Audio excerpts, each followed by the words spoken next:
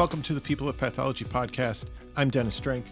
On this podcast, I speak with the people doing interesting things in pathology, laboratory medicine, and forensic medicine. Today, my guest is Dr. Jana Andrzejowski. Dr. Andrzejowski is a forensic anthropologist, and today on the show, we'll talk about how she got into the field. We'll talk a bit about her training and some of the research that she is currently doing, and about the anatomy course she teaches at the University of Akron, and a few other things as well. Now, here's Dr. Jana Andrzejowski.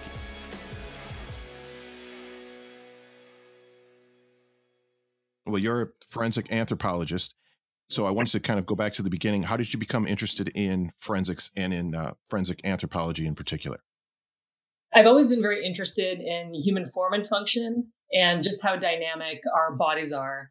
And what a lot of people don't realize is that bone is a living record. So it's a really dynamic tissue, and it's constantly changing over a person's life in response to a lot of different factors like injury or hormones, diet, and also lifestyle factors such as drug or alcohol use or abuse. And being a forensic anthropologist, we're tasked with retrieving a lot of information from bone and sometimes even a tiny little piece. So I've always been drawn to the sort of mystery of it and solving the puzzle. Okay, that makes sense. I feel the same way. You know, I'm a pathologist assistant, and I sometimes, you know, you're grossing in a surgical specimen. I feel the same way, sort of solving the puzzle. So I can relate to that. Sure. Okay, so what kind of training is involved then in forensic anthropology? I know you yourself have a PhD. Is that required in the field? Right. So my background is really multidisciplinary. And no two forensic anthropologists will come from the same educational background. I'll say that. So there are many different paths you can take, but pursuing a PhD as the terminal degree is now required for most positions. So typically the trajectory is a bachelor's degree, and that can be in different disciplines. I always recommend to my students that they pursue a hard science, so biology or chemistry, math or physics, but many do anthropology. And then either a master's degree or straight to PhD in biological anthropology or anatomy. And that's required to be an academic researcher or to secure a position at a medical examiner's office now. But in the past, it was far more common to practice forensic anthropology with a master's degree as the terminal degree. You know, I'm curious, how did you even discover this field? You know, being when I was in college and things like that, I'd never heard of it. How did you discover it? When I was growing up, I was really interested in pursuing medicine. And so I wanted to be a forensic pathologist initially. Okay. And so I was pre-med all the way through my undergraduate degree. And then in my last semester, I took a human osteology course. So that's the study of bones. And I just became fascinated with that, especially learning the fragmentary osteology, because you can have, you know, a fragment of the cranium or the skull that is broken in such a way that you actually have 9 different bones present. And so it was extremely challenging, and I just fell in love with that. And so I wanted to pursue it, even though it was a risk, honestly, because the field is so small and getting into it can be really difficult. But again, I was drawn to that challenge, you know, solving a case or figuring out who somebody might be just from the skeletal material.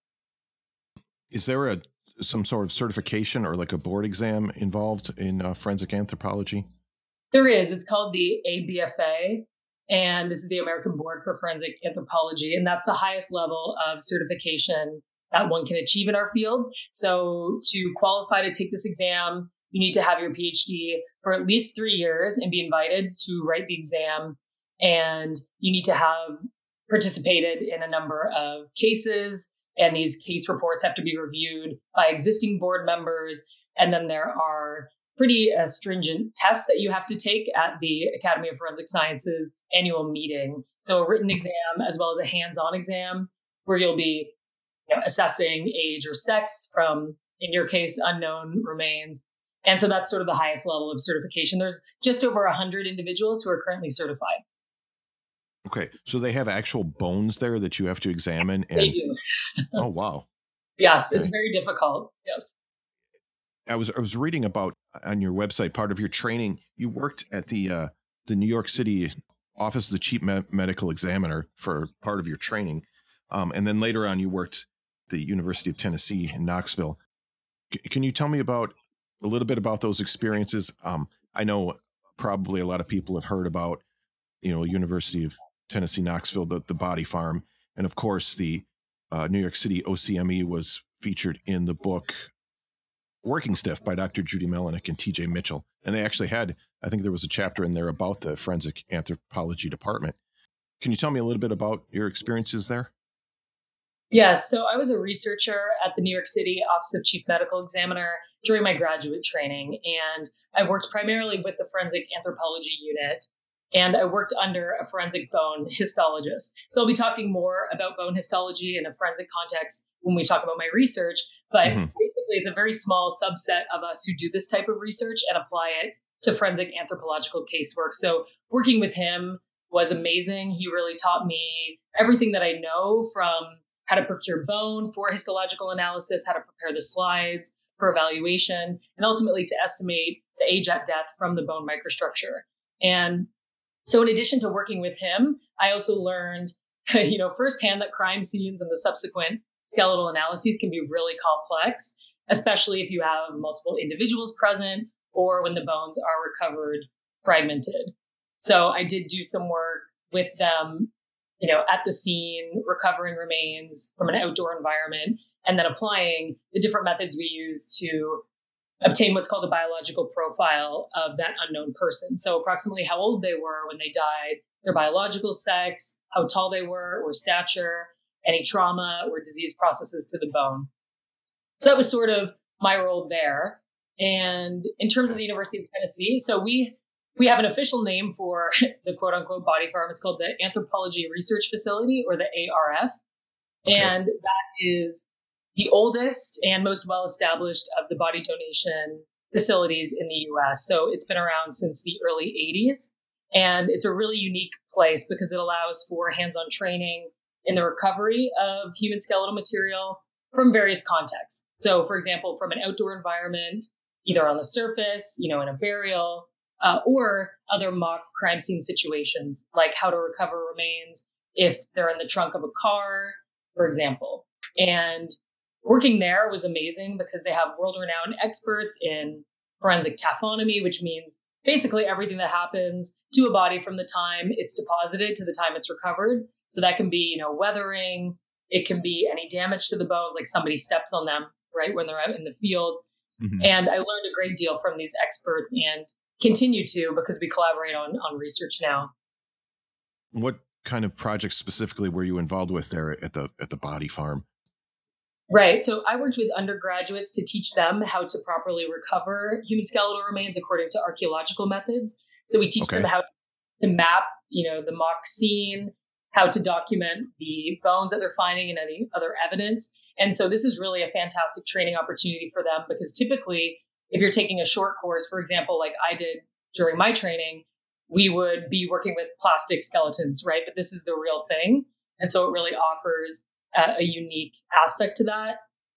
We also worked with the pre-donors, so people who contacted us to donate their body following their death. So working through the documentation for that, as well as I worked on specific research projects as well. So for my dissertation, I was looking at which bones might be optimal for recovering to retrieve nuclear DNA for human identification, and trying to figure out if we can use histological indicators, so details of the bone microstructure, to determine which bones might have higher and better quality nuclear DNA. Okay. And are those results kind of applicable to the forensic investigation then? Yes. So if you have a skeletonized individual, you need to sample bone for DNA analysis, because there will be limited soft tissue if it makes it to the forensic anthropologist unit. And a lot of folks typically will sample the femur or the tibia, something that has really dense cortical bone, and that's just done across the board. But there hasn't been a lot of empirical research looking into which bones might yield higher and greater quantities of nuclear DNA. So so it's applicable in that sense. Okay. You mentioned establishing a biological profile. Can we kind of go a little bit deeper into that? How do you do that? And what, I know there's like 4 aspects of that. Can we explain that? Yes. So the biological profile is a really important role that we have And what that means is we assess, as you mentioned, sort of four big aspects of an unknown individual. So the estimated age at death.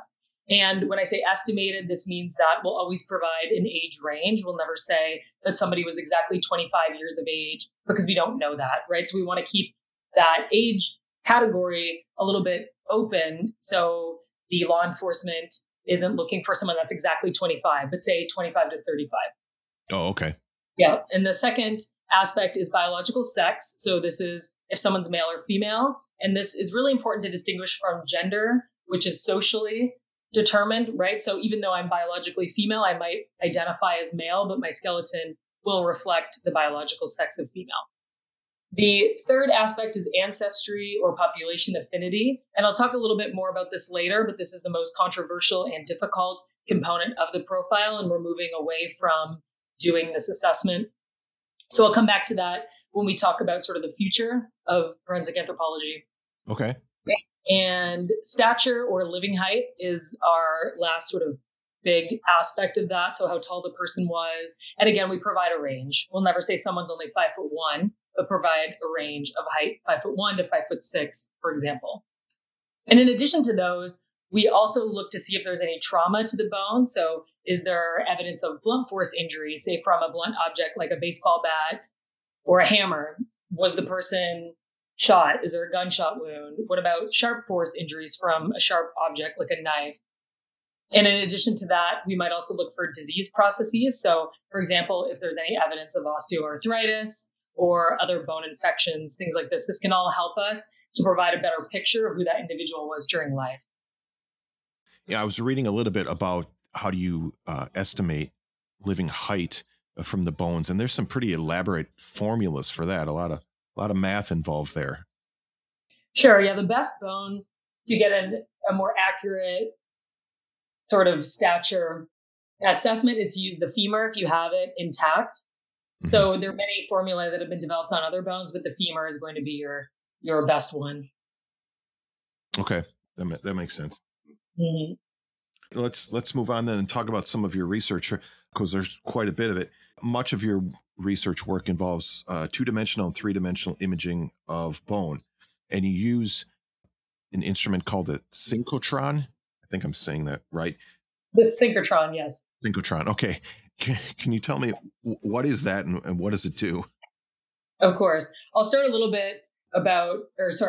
talking a little bit about my research first, and then talk about how the synchrotron sort of fits into that and how that works generally. Okay. So as I mentioned, my work involves using histology to study the microstructure of bone, but I also use high resolution imaging. So this includes desktop microcomputed tomography and synchrotron radiation-based microcomputed tomography. So I know that's a long word there, but we'll come back to it.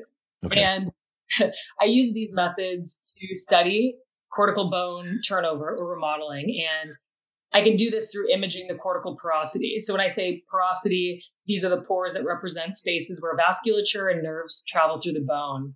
And we also see resorptive areas associated with this bone turnover process that can be exaggerated with age. And so studying these structures, it can help us to better understand age-related changes to bone, different disease processes, as well as just general bone adaptation. I mentioned it's always changing in response to different stressors. So typically in forensic anthropology, we use 2-dimensional techniques to provide us with age estimates. However, we know that our bone exists in 3 dimensions and it remodels or changes over time, which also introduces a 4th dimension. And so if we just study the bone using 2D techniques, this can provide an inherently limited window into how bone is actually working. And so with recent advancements in imaging technology, such as synchrotron micro-CT, this is enabling sort of a shift from the 2-dimensional to the 3-dimensional analysis of bone at a really high level.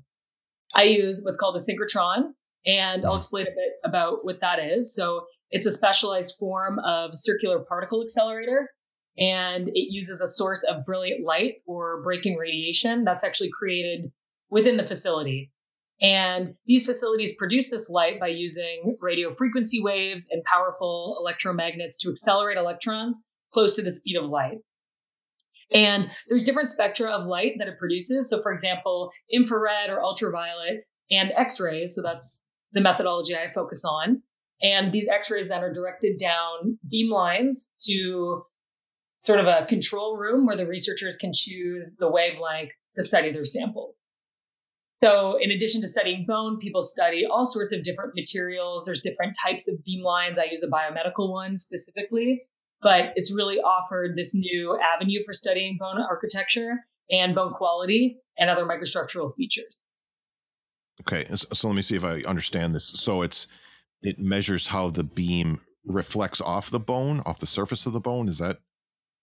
Yeah, you can think of it sort of as a really high resolution X-ray. So you can see really, really small, like nanoscale structures.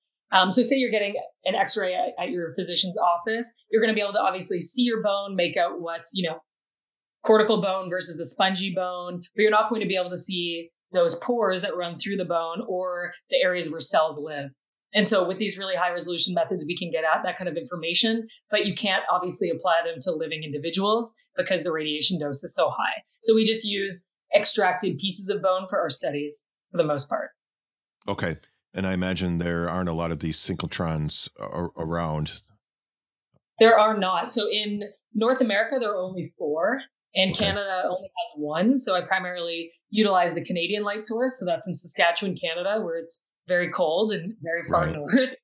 And there's one in Chicago too that I've used for my research at Argonne National Lab.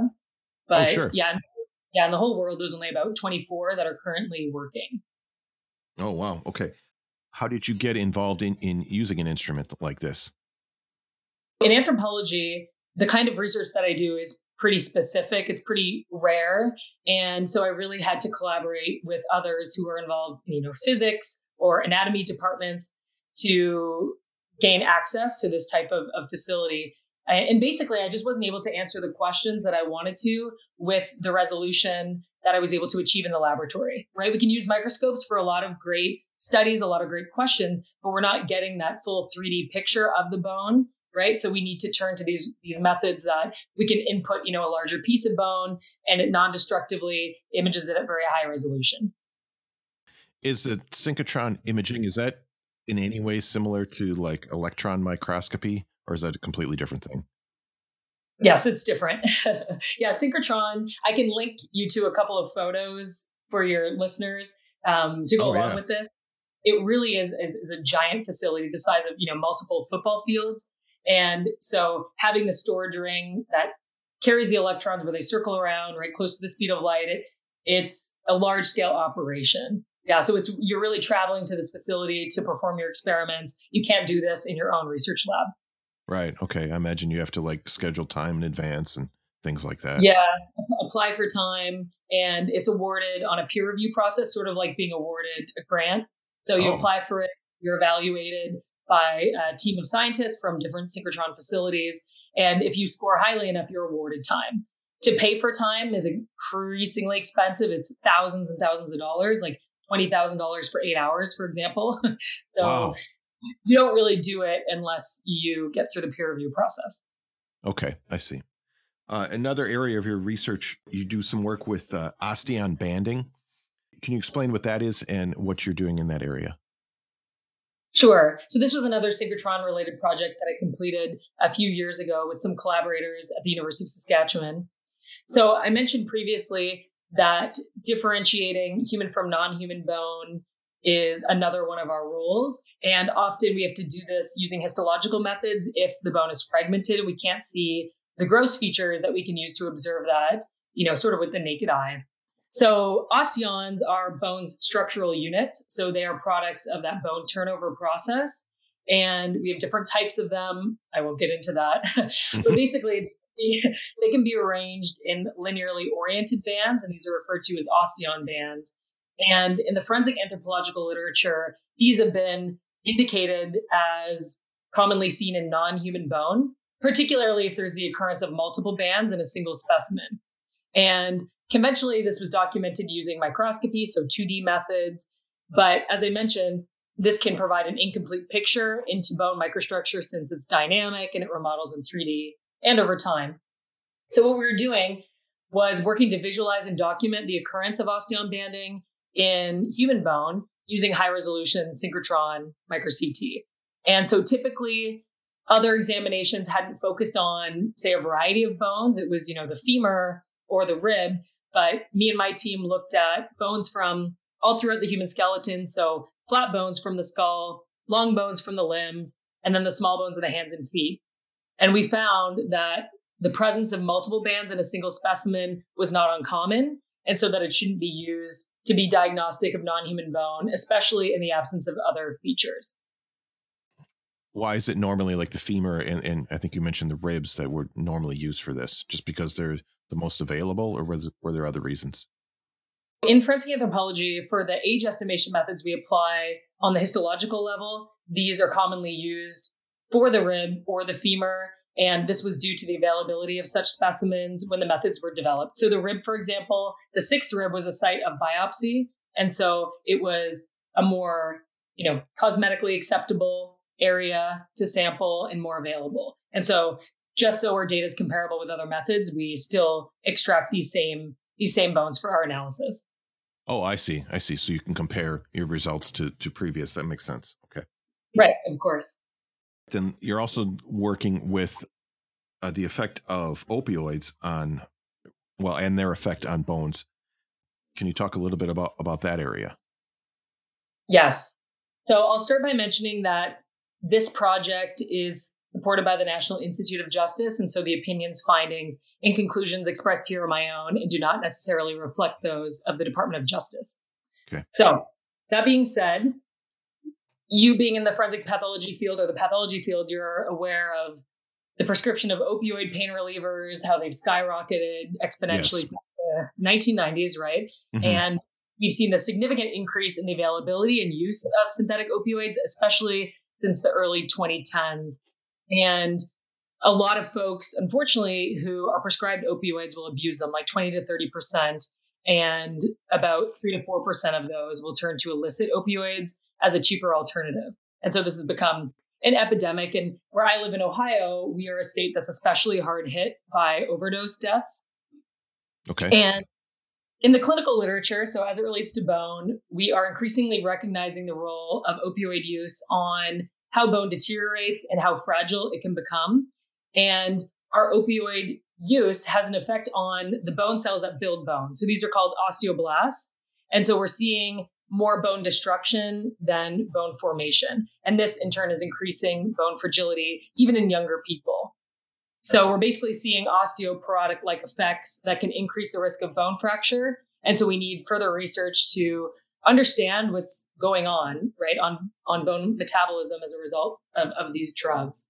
So the project I'm looking at is seeking to describe the effects of chronic opioid use on bone microstructure using high-resolution methods. So we use a combination of synchrotron micro-CT, as I mentioned, two-dimensional histology, and also desktop micro-CT, which is a bit lower resolution and can be done in the lab if you have a desktop micro-CT system.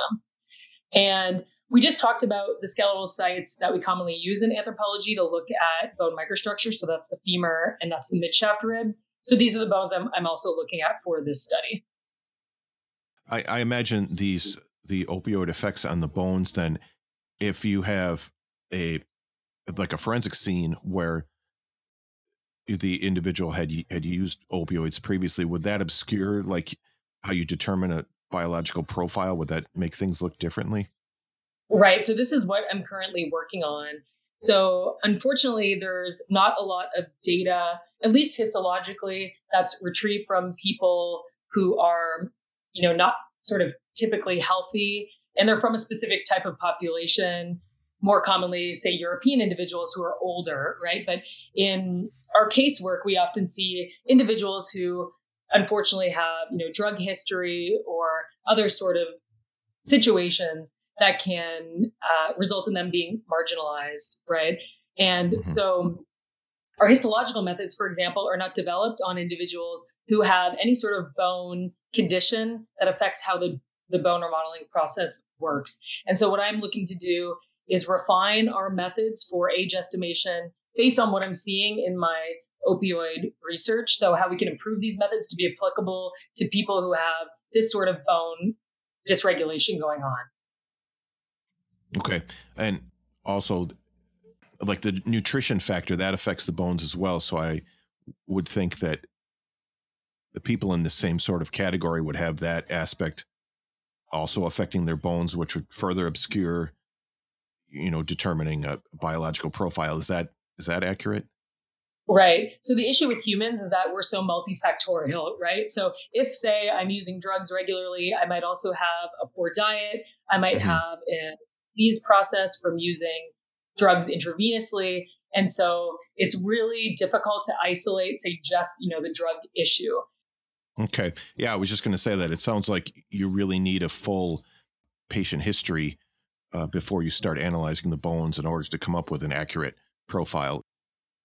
Exactly. Yeah. Okay.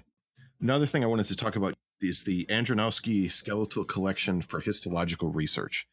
Now, how did this collection come about? And what is it? And then how is it used?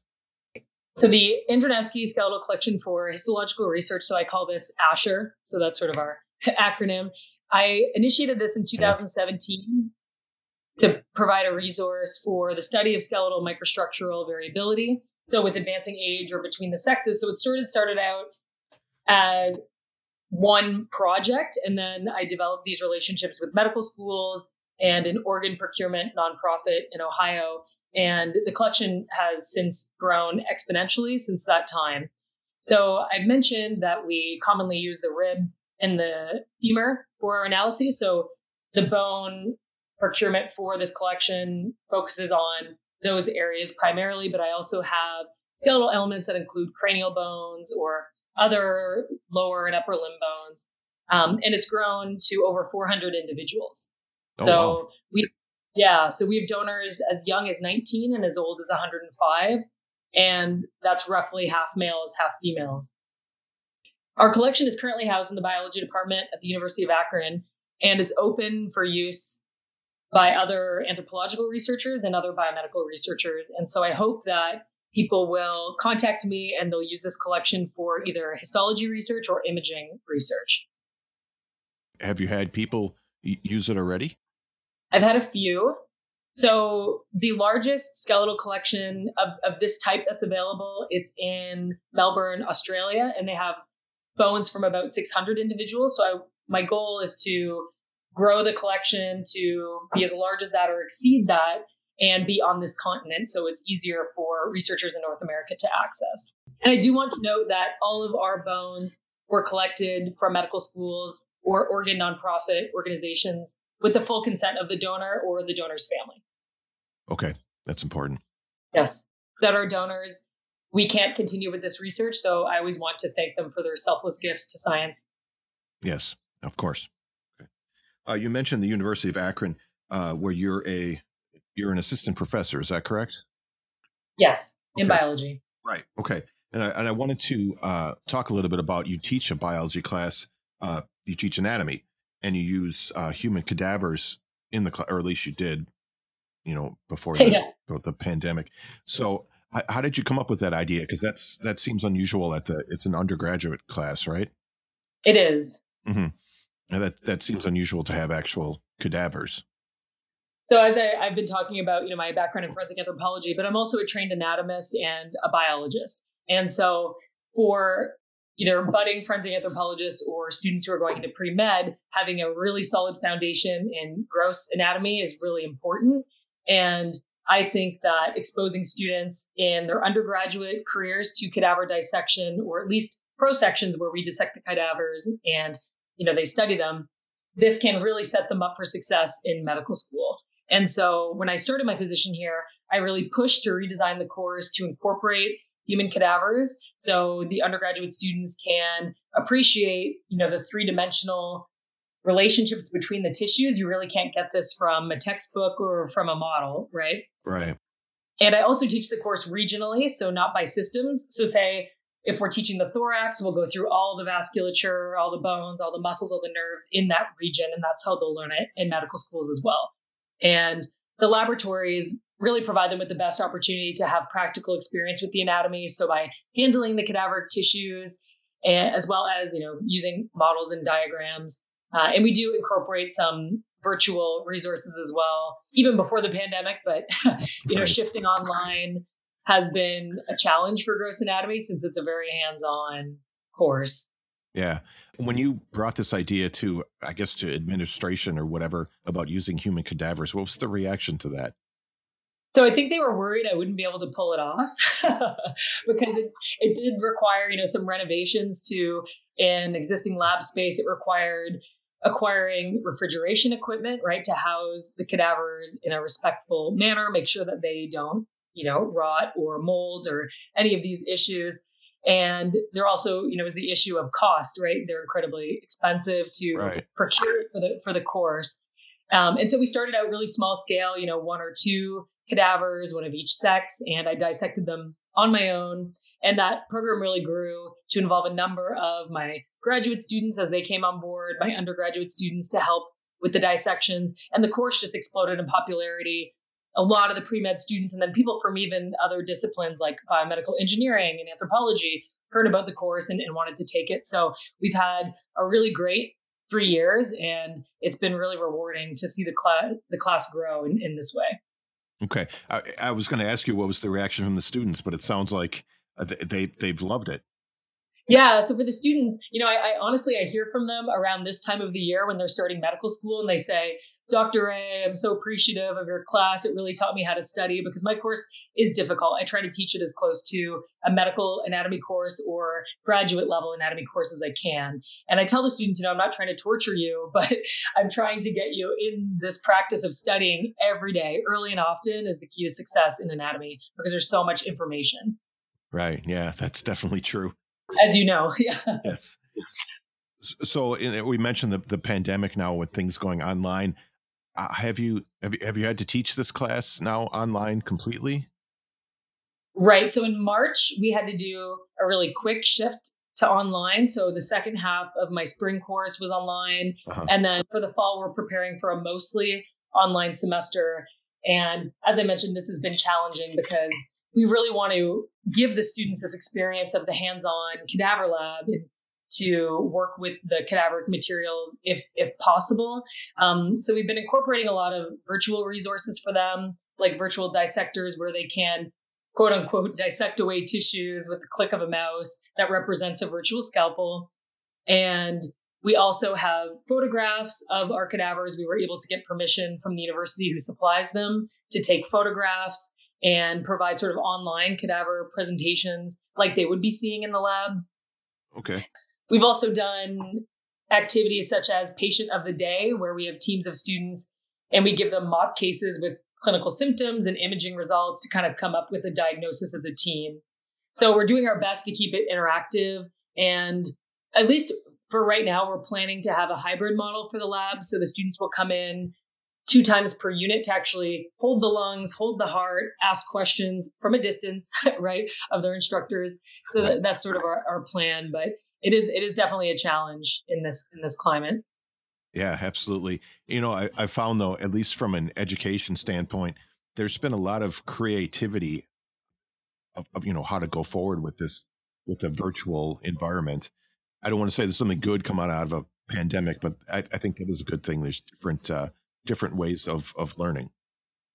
Yes, that's definitely true. And there's so many platforms for anatomy because you study anatomy in dental school and med school and as a physician's assistant and as a nurse. So there's so many different avenues for it.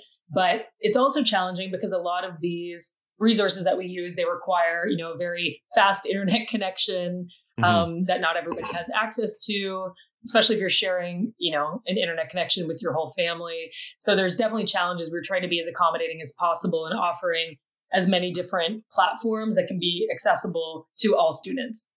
The forensic anthropology field in recent years, it's really grown and it's seen an increase in popularity, I guess in part from some TV shows, which we know are not entirely accurate. But I'm curious, in the time you've been in the field, how has it changed and how do you think it's going to change in the future?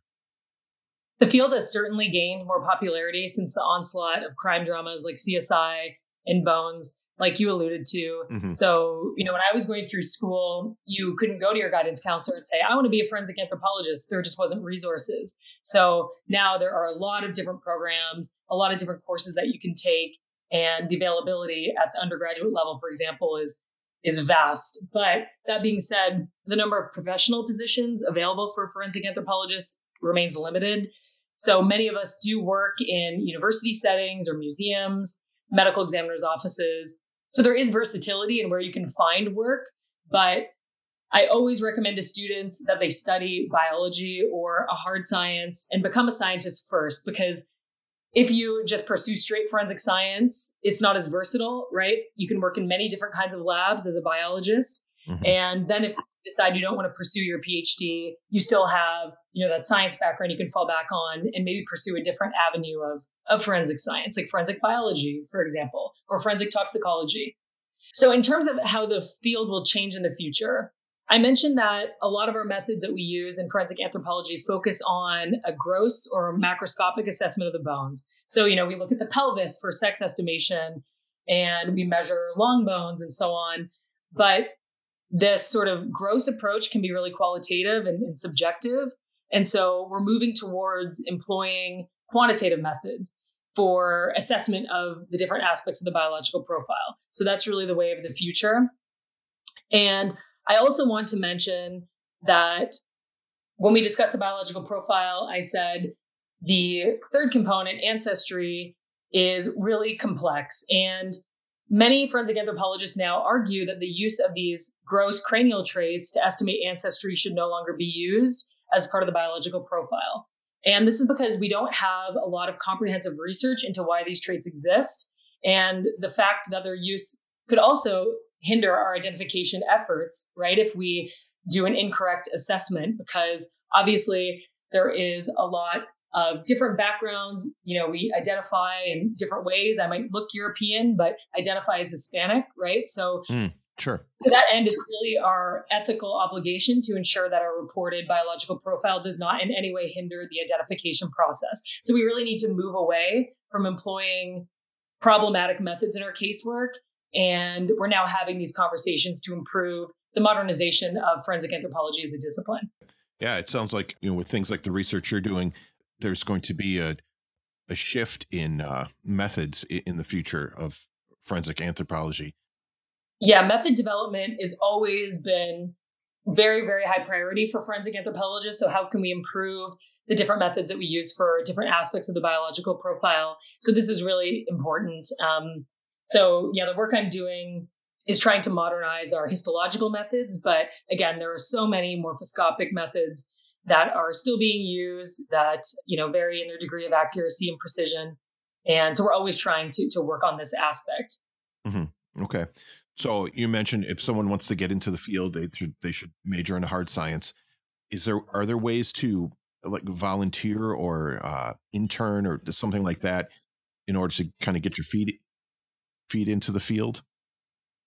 Yes, absolutely. So for example, as an undergraduate, if you're at the University of Tennessee, you can volunteer to help to curate the skeletal remains from the anthropology research facility or the body farm. So we have a team of undergraduates, over 70 of them, who help to clean the bones as they come from the field and are curated into the collection that's then used for research. Okay. So if you're somewhere like that, there's really unique opportunities. But if you're at a university and somebody specializes in biological anthropology or for forensic anthropology, for example, like me, you can contact that professor and ask if they need assistance in their lab with any research, or, in my case, I have a team of undergrads who help to curate my collection as well as do research. And so I think it's really important to get involved early, to not be shy and to reach out to people and talk to them, right? We all are, for the most part, most people I know are very willing to talk to students, right? We're involved in a lot of different outreach. So, for example, during the pandemic, I've been involved in Skype a Scientist, and I've talked with school groups of various ages, students as young as 7th grade, and they just have such great questions for me about the field or about medicine. And so I think reaching out is really, really important. And as you sort of grow in your academic career, you can find internships at medical examiners' offices. So I started as an intern at NYC OCME, and then that turned into sort of a long-term research project because I was able to secure grant funding in return there. So if I didn't start as an intern, I never would have had that experience. Gotcha. Okay. You're involved in, there's a student group that you're involved with also. I forget the name of it. Yeah, it's called the Biological Anthropology and Human Anatomy Student Organization. And that's at the University of Akron. So my students call it BAHA for short. And so through that, I actually have over 60 students currently, or at least prior to the pandemic. And we do a lot of public outreach at the Cleveland Museum of Natural History, for example. They have a large skeletal collection there called the Hammond Todd Skeletal Collection. And so we're able to use that to teach the public about forensic anthropology and the methods that we use. So we do that usually twice a year, hopefully again in the future. And, we bring in speakers. We had a forensic anthropologist from NYC OCME last fall who came and spoke to us and was in the anatomy lab with us. And basically, we just are involved in a lot of opportunities to sort of teach people about forensic anthropology and also to provide resources for students who think they might be interested in going into that field or a related field. And also that group has a very cool logo, which... Yeah, so I want to give a shout out to my brother, John Andronowski, who's a graphic designer who designed that logo for us. Okay, yeah, he did a great job. I love it. Yes, it's great. In the show notes for this episode, I'll put links to that group, to all of the other things we talked about. This has been very interesting. Admittedly, I don't know a lot about forensic anthropology, but I feel like I learned quite a bit today. Dr. Andronowski, thank you. Thank you very much for being here. Great. Thank you very much, Dennis, for the invitation. It was a pleasure speaking with you. Great big thank you to Dr. Andronowski. Now, if you want to learn more about the things we talked about today, go to the website and check out the links in the show notes. There are quite a few of them for this episode.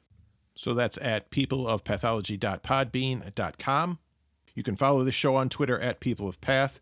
And of course, make sure you subscribe to the show on Apple Podcasts, Spotify, Google Podcasts, or Podbean.